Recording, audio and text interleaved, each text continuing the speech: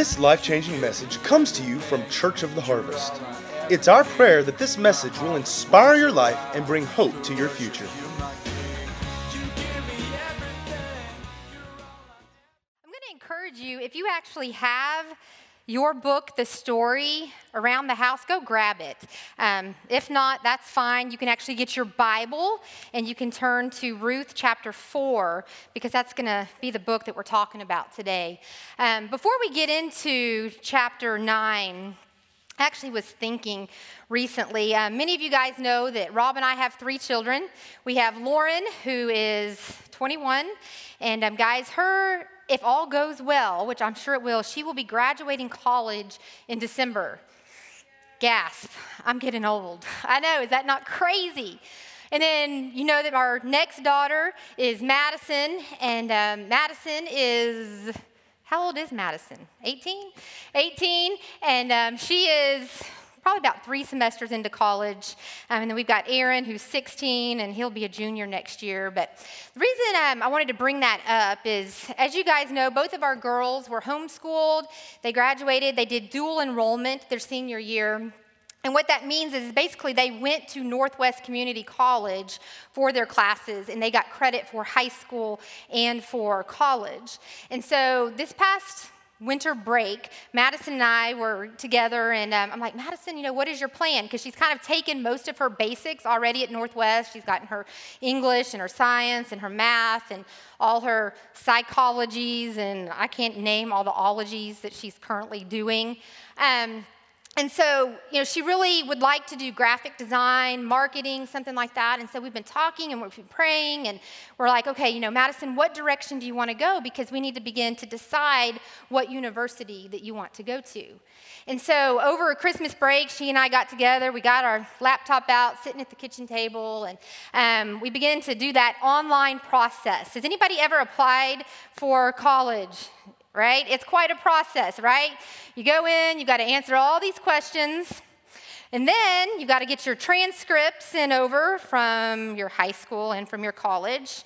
And then, you got to put some money out, right? So you've got to pay your processing fee, your application fee. And so we did all of this during our winter break.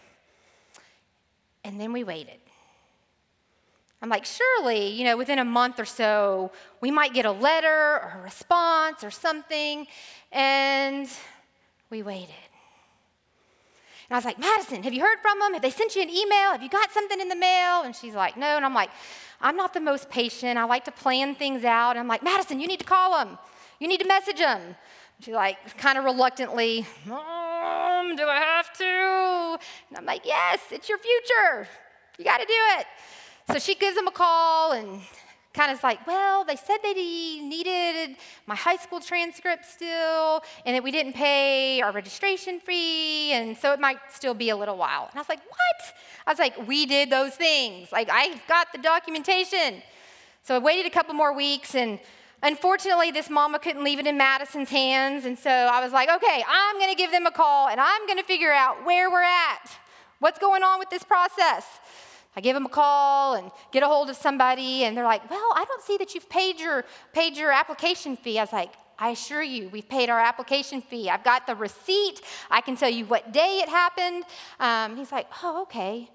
He's like, hold on just a minute. And he begins to look and comes back. It's probably on pause, hold, whatever, forever, or felt like it.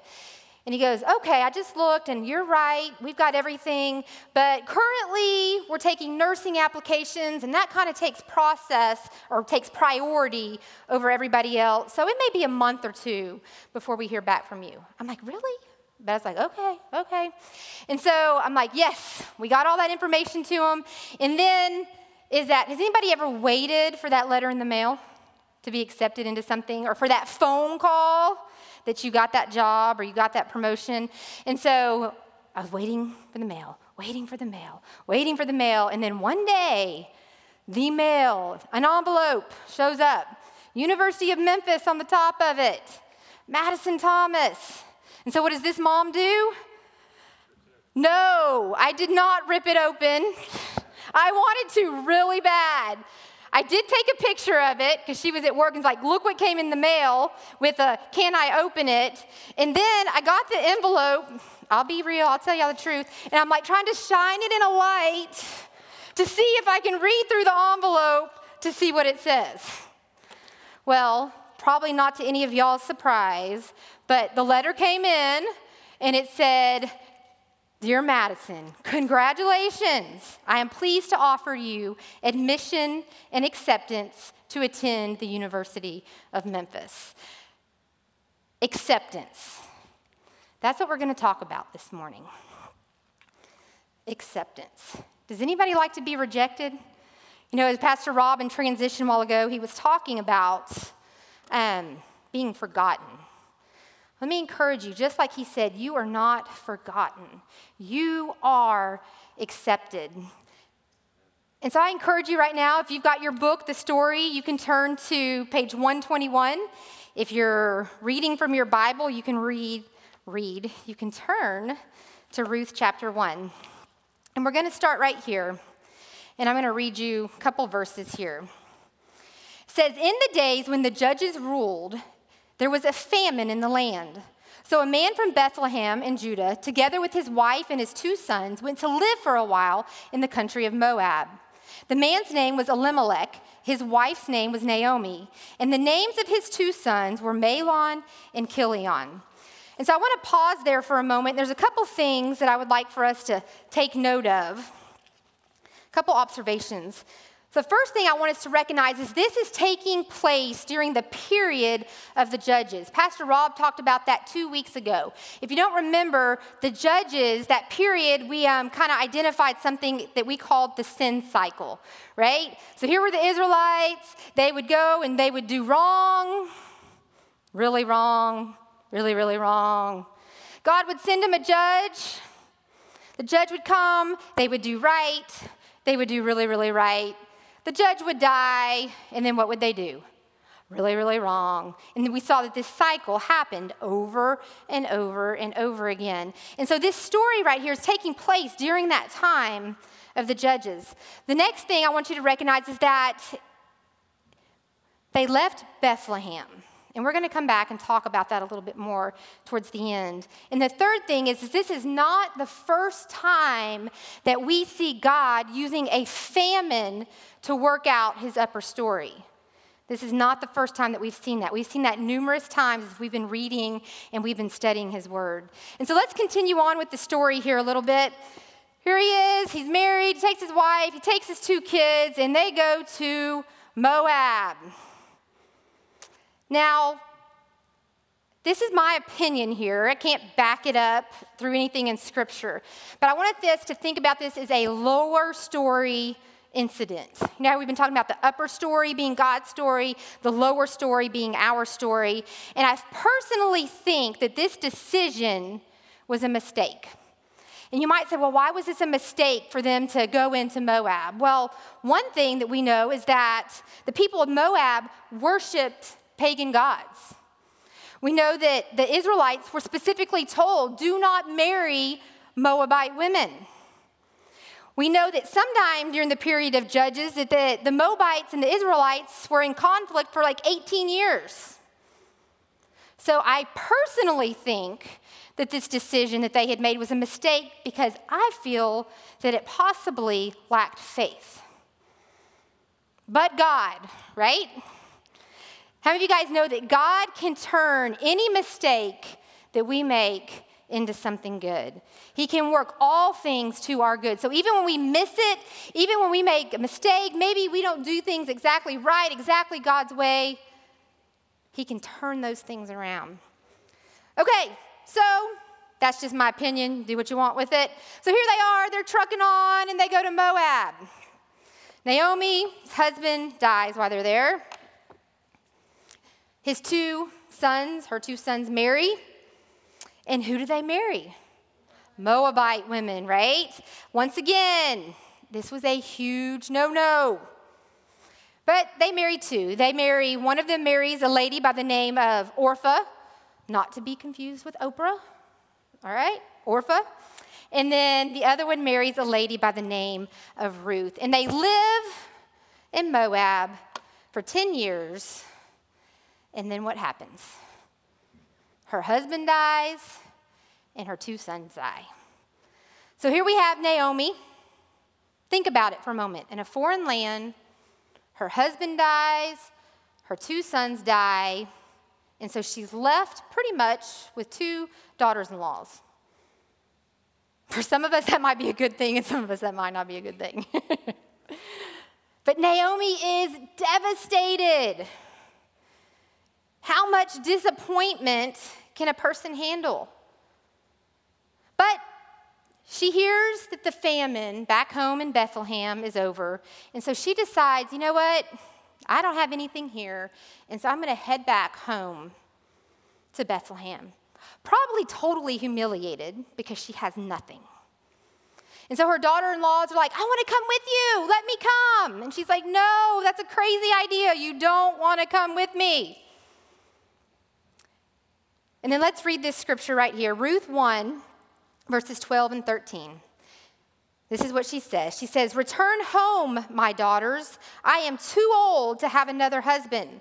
No, my daughters, it is more bitter for me than for you, because the Lord's hand has turned against me. So we see here that Naomi's like, no, don't come with me. God has turned his hand against me. Now take note of that comment.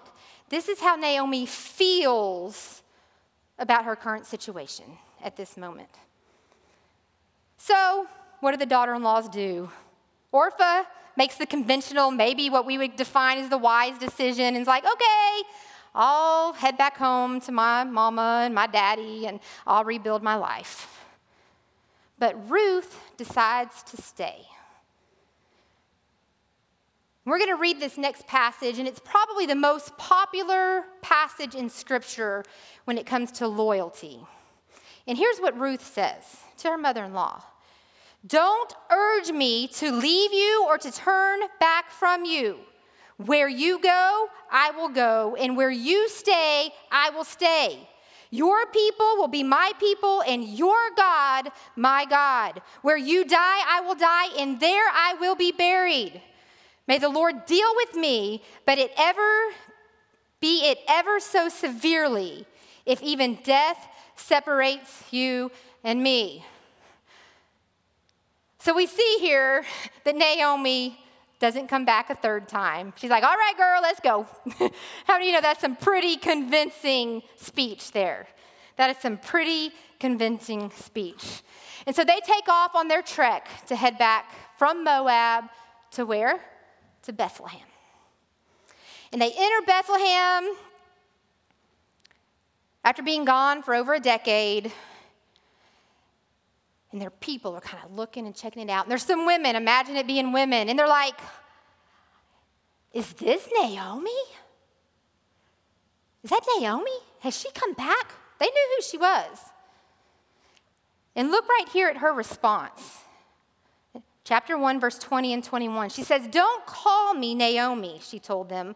Call me Mara, because the Almighty has made my life very bitter. I went away full, but the Lord has brought me back empty. The Lord has afflicted me. The Almighty has brought misfortune upon me.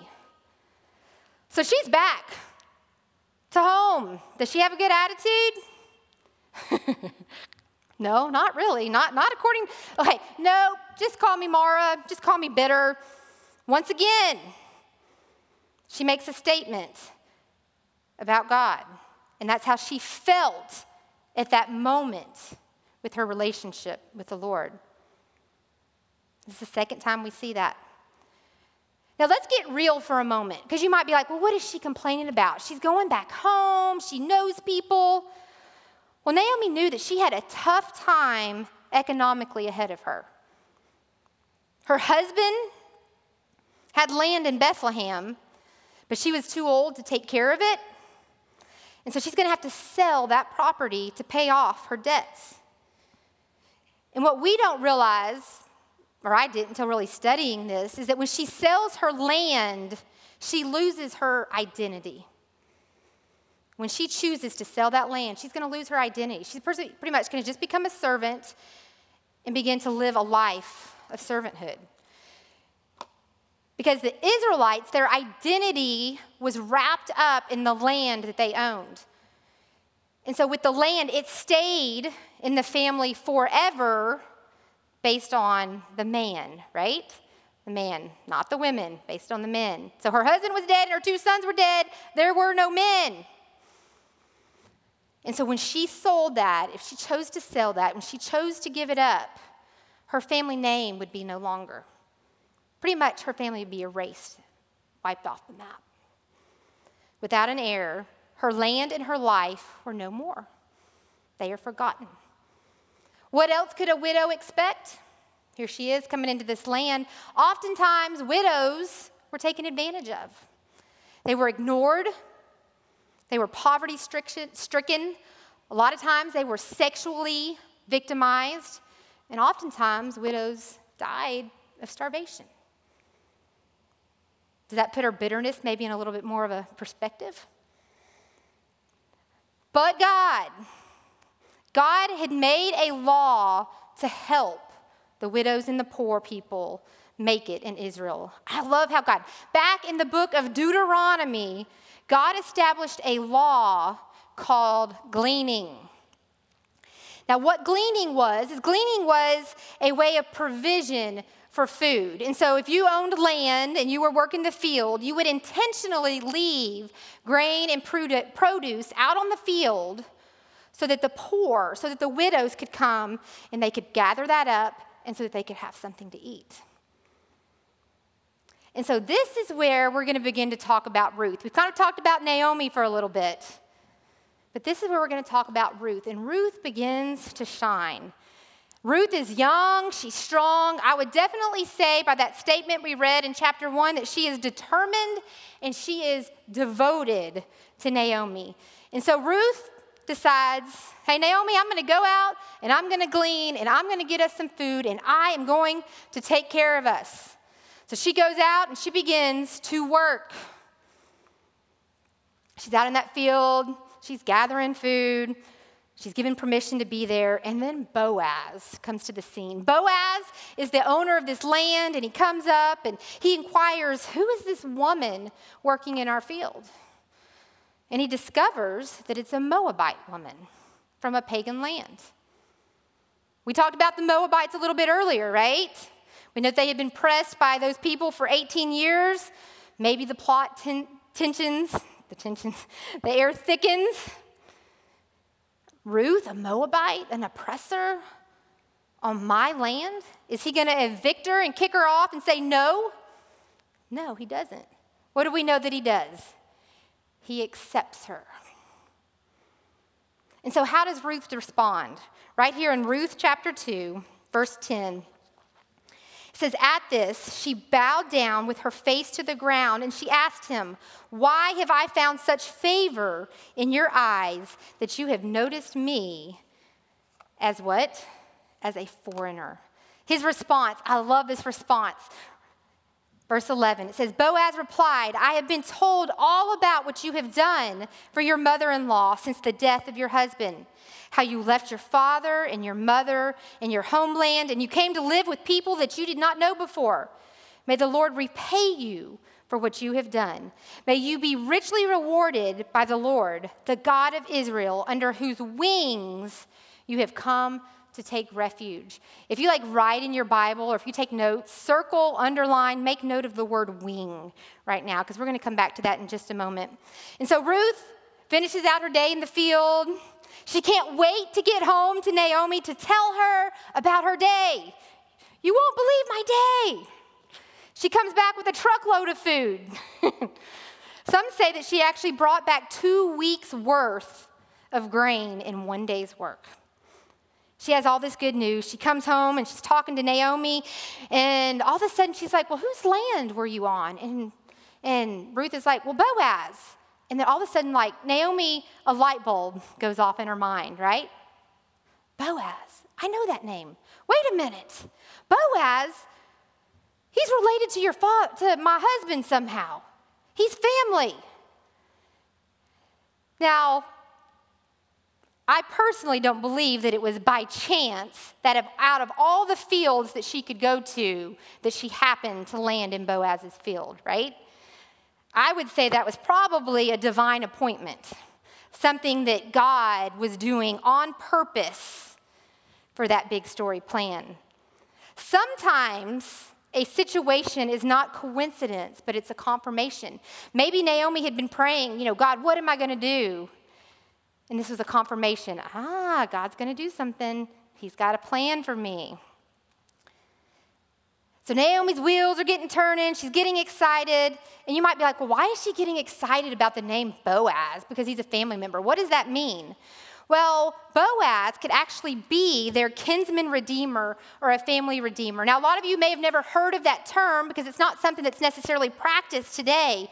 But there's an Old Testament law, and this is what it means. It states that if a man dies without an heir, a son, the next of kin marries the widow. He is to love her. He is to pay her debts. He is to buy back the land that she sold. And then the heir from marriage gets the land to continue in the name of the deceased husband. And so in this instance, Mahlon would not have been snuffed out. His name would have kept going, right? If that land, because that was Ruth's husband before he passed away. Now, I don't know. For me, that kind of seems like a big ask. Naomi's all excited. This is our chance. I can't wait for this to happen. God hasn't turned my back on me. And so she's like, okay, Ruth, I got an idea for you. First of all, girl, you need to go take a shower because you be stinking. She has been out in that field, smelly, dirty, gross, nasty. And then she's like, okay, pull out that best perfume you have. We want you to smell really, really good. And then she's like, go and get the very best clothes that you have. So pretty much what we see is Naomi's probably trying to be a matchmaker here, right? I'm going to hook up this Ruth with Boaz, and hopefully we're going to get a future. And so here's what she tells her to do. She's like, okay, Naomi, you're clean, you're smelling good, you're looking good. Now what I want you to do is I want you to wait till Boaz goes to bed. I want you to sneak into his room, and I want you to uncover his feet, and I want you to lay at him. Does that not seem like some of the craziest? Lauren, who's sitting here, if anybody ever tells you to do that, don't do it. Run, okay? Disgusting. She said, feet are disgusting. You want me to touch his feet? Lay on his feet? Gross. But here's what we don't know, or some of you may, is that there was actually an old custom.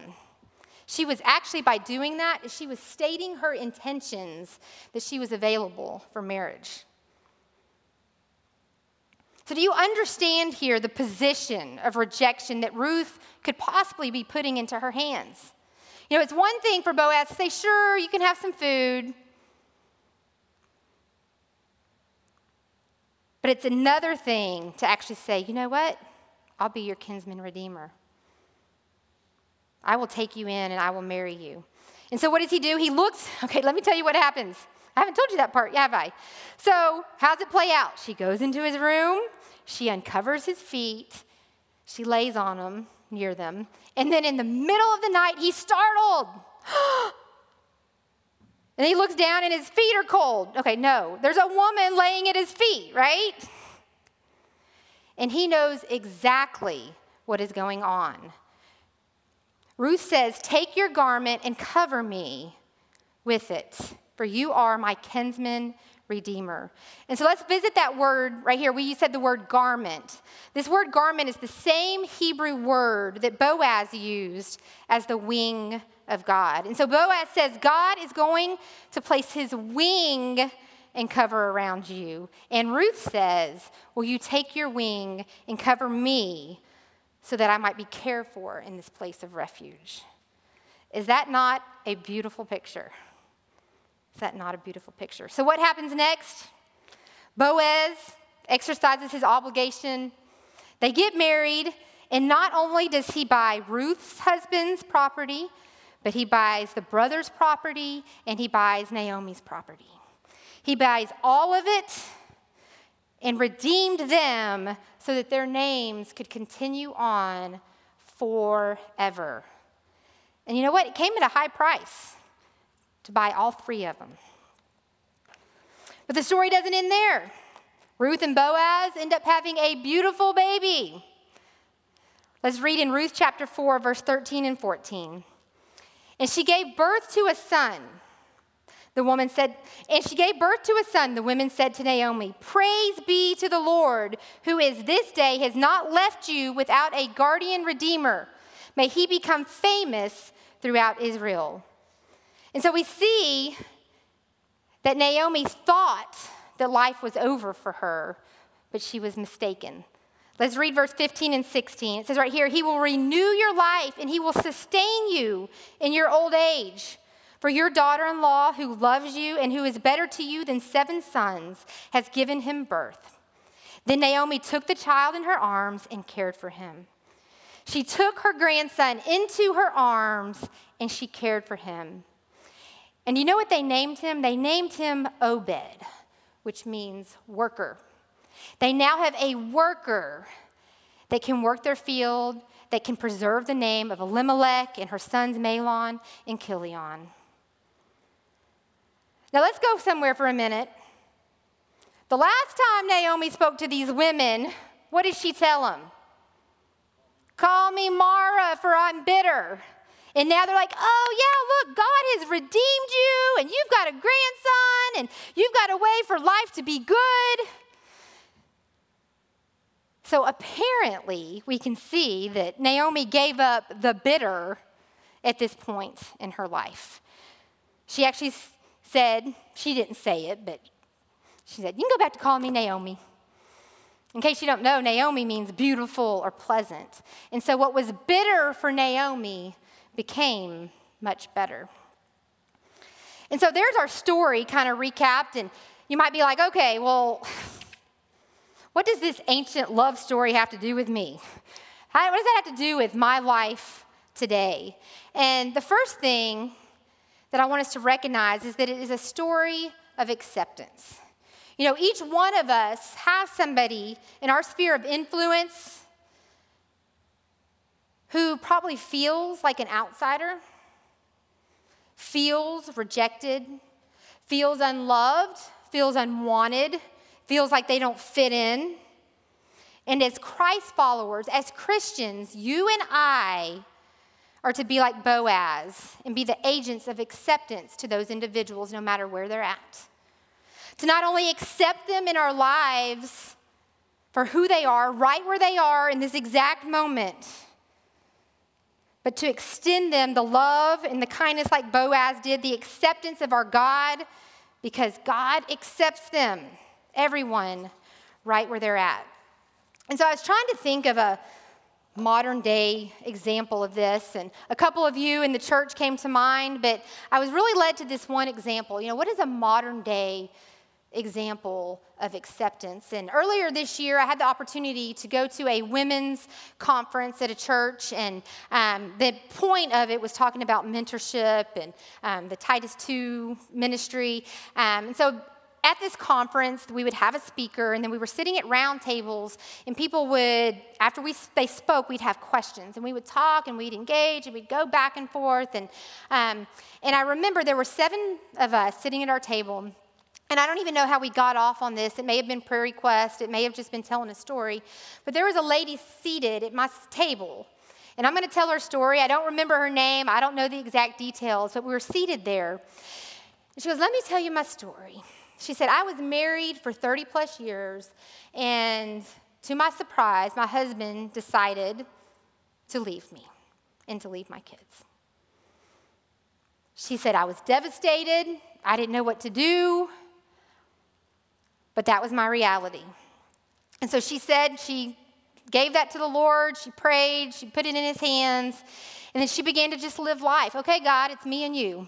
So she went on for years and years. "It's me and you, God. It's me and you." Things were looking better. She had a good relationship with her kids.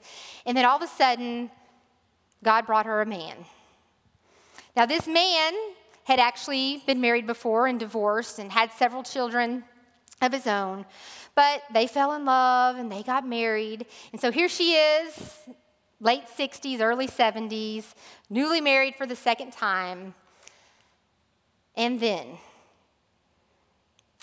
her husband, her new husband, had a daughter that had 3 grandchildren. This daughter of theirs, unfortunately, had a drug habit and had been in and out of facilities, provided well, didn't provide well. And so then here they're left with the possibility of taking in 3 teenagers into their home. 70-some years old, 3 teenagers. Y'all, she was on retirement and living the life and all was good. And I love what she said. She said, God had something better for us. It's not easy every day, but I'm going to love them. And then she continued to go on with her prayer request of how one of the girls specifically was having a very difficult time and how she was trying to sneak out. She's like, but I know that God's got that. So to me, that was a perfect example of acceptance, of loving the way that Boaz did. And so my point 1 here is, we want to accept others, and you can be someone's Boaz. And I'm going to encourage you right now, share on Facebook in this live stream, how can you be a Boaz to someone? Now let me hit this for a minute. Boaz, by some, may be considered a hero.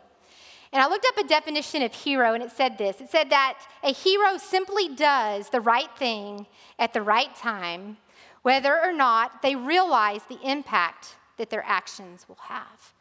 And so right now, what are some ways that you can be a modern-day Boaz? Maybe for you, it's getting with the kid and coming up to them face-to-face, getting down on their eye level and talking to them. Maybe it's calling up a teenager, mentoring them, encouraging them, praying with them. When the church doors open back up, maybe it's volunteering in the nursery. Maybe it's going on a missions trip. Maybe it's doing a work project. Maybe it's inviting a widow over to your home for dinner. My challenge is, number 1, be someone's Boaz. Point number 2, what can we take away? Did you guys notice how Naomi turned from bitter to better? How many of you guys know that God is a God of second chances? Amen. When we mess it up, He can turn it around. He turned Naomi and Ruth's situation into something amazing. Here's Naomi, who was bitter, maybe because of her own disobedience. Maybe not. That was just my opinion. But it was redeemed, right? She got everything back plus some. Ruth, a widow in a foreign land, ended up becoming the bride of Boaz. She has a future. Let me tell you, when it looks like there is no way out, God will make a way for you. He walks with us through that valley, and He leads us to that place of rest. God accepts you, and He wants you to be a part of His plan and His purpose. And let me tell you this, no one should feel disqualified to serve God because of race, gender, or nationality. Let me ask you this, do any of you out there know who the mother of Boaz was? Any of you know? Right here in Matthew chapter 1, verse 5, let's read it. It says, Salmon, the father of Boaz, whose mother was Rahab. Okay, in case you don't know who Rahab was, she was the prostitute in Jericho that was spared before those 4 walls came tumbling down. You see, Boaz was an outsider, possibly at one time himself. His mama definitely was at one time. He knew what it was like to be on the outside.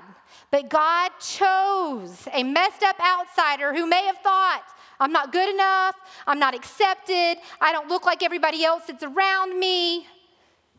I can't be used by God. But He used Boaz to bring redemption to a family and to that family name. We see right here that God even chose 2 foreign women, Rahab and Ruth, to accomplish His upper story. So let me just tell you, think again. If you think like God can't use you, you've messed up, you're too far gone, it's a lie. He can use you, and he wants to use you. And I encourage you right now, say, God can use me. Right where you're at, say, God can use me. I can't hear you. Say it again. Guys, you see here in the upper story, God went out of his way to include an outsider, a pagan, a Moabite, and he used them in the lineage of Jesus.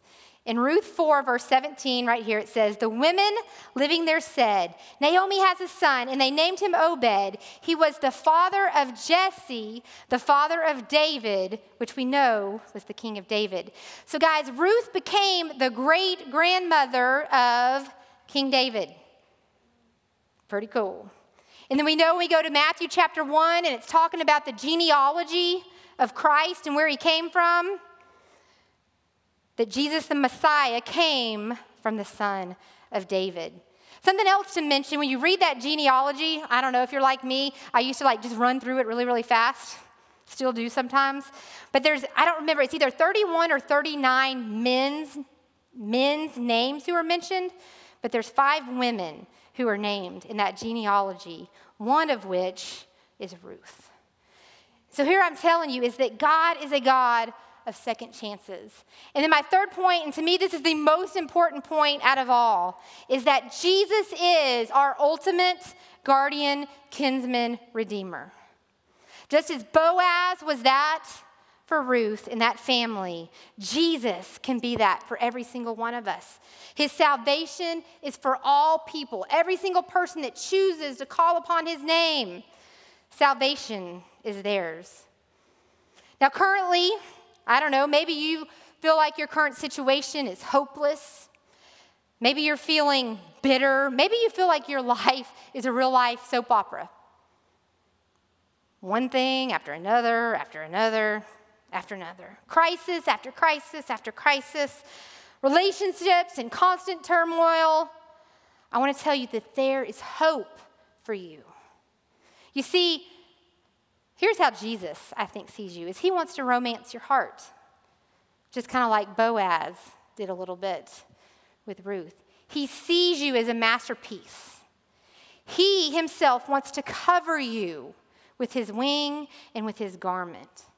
And so my question today is, will you be bold enough? Will you be bold like Ruth? Will you be bold like Ruth and come to the feet of Jesus and let him cover you? I'm going to invite our worship team to come up, and we're going to conclude here. I hope you were challenged by the word today. I hope you learned a few things that maybe you didn't know. But I want you to posture yourself in a moment, and that might look different for everybody. For some of you, it might be closing your eyes. Some, it might be bowing your head. But I want you to just give the Lord your attention and your thoughts right now. And I want you to ponder these 3 things. Number 1, ask yourself, am I ready to be someone's Boaz? Am I ready to accept somebody right where they are, love them right where they are, and share the love of Christ with them? And I'm believing right now that as some of you are even asking that the Lord is putting a person on your mind. So take note of who that person is that the Lord is wanting you to reach out. You know, and some of you might be like, okay, nope, I am not there. I can't go help somebody else because I'm still a mess. Which takes me into that second question. Maybe you're here this morning, you're like, you know what, I need a second chance. I need a do-over. I was kind of like Naomi. I had gone to that place of bitterness. I was wallowing around in it. What a southern word. Pity, woe is me. My life stinks. This ain't cool. And God's saying, but I want to turn this bitter into something better. Will you let me do it? The Lord's asking you right now, will you let me turn your mess into something better? I love this verse in Proverbs chapter 3, verse 5 and 6. It says, trust in the Lord with all of your heart and lean not on your own understanding, but in all your ways submit to him, and he will make your path straight. Part of that do-over, part of that second chance, guys, is doing it the way that the Lord says to do it. A lot of times we become bitter because we're not following the Word of God. We're not doing what His Scripture says. And so I encourage you, if that's you, evaluate. Okay, God, where am I in sin? Show me where I'm faulty. Show me where I'm wrong. Show me where my attitude stinks so that I can make it right. So that I can get to my happy place.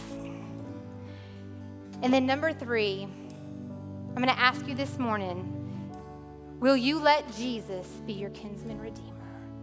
Maybe you're watching and you have never accepted Jesus Christ as your Lord and Savior. Today is your day. 11:29 on April 19th. Today is your day. And it's so easy. All you have to do is say, God, I need you. I repent. I'm sorry. I want to follow after you. Help me to do that. So wherever you are in those 3 things, I just want you right now to close your eyes. And we're going to pray. Father, I thank you so much for your word that came forth today. Lord, I thank you for this beautiful book that you placed in the Bible, the book of Ruth, that we can take away so many things from. God, I thank you that you accept us. I thank you that you love us. I thank you that you are a God of hope, that you are a God of second chances. God, I thank you that no matter what we've done, how ugly our actions have been, our thoughts have been, that as we repent, you can turn those into something beautiful. So, Lord, we repent of those things right now in Jesus' name.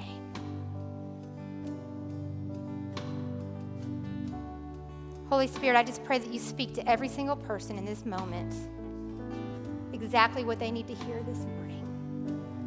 Be exactly what they need in this moment. Give them an encouraging word. Give them a scripture. Give them hope, whatever it may be. And I'm going to close with this verse as we go into worship. Romans 8:28. And it says, I love this. It just wraps up everything that we talked about today. And we know that in all things, God works for the good of those who love him, who have been called according to his purposes. Guys, he loves you. He loves you. He works for the good of those that love him.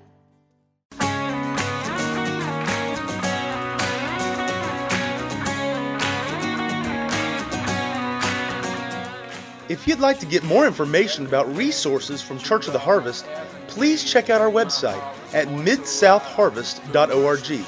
You may also contact us by phone at 662-890-1573 or toll free at 866-383-8277.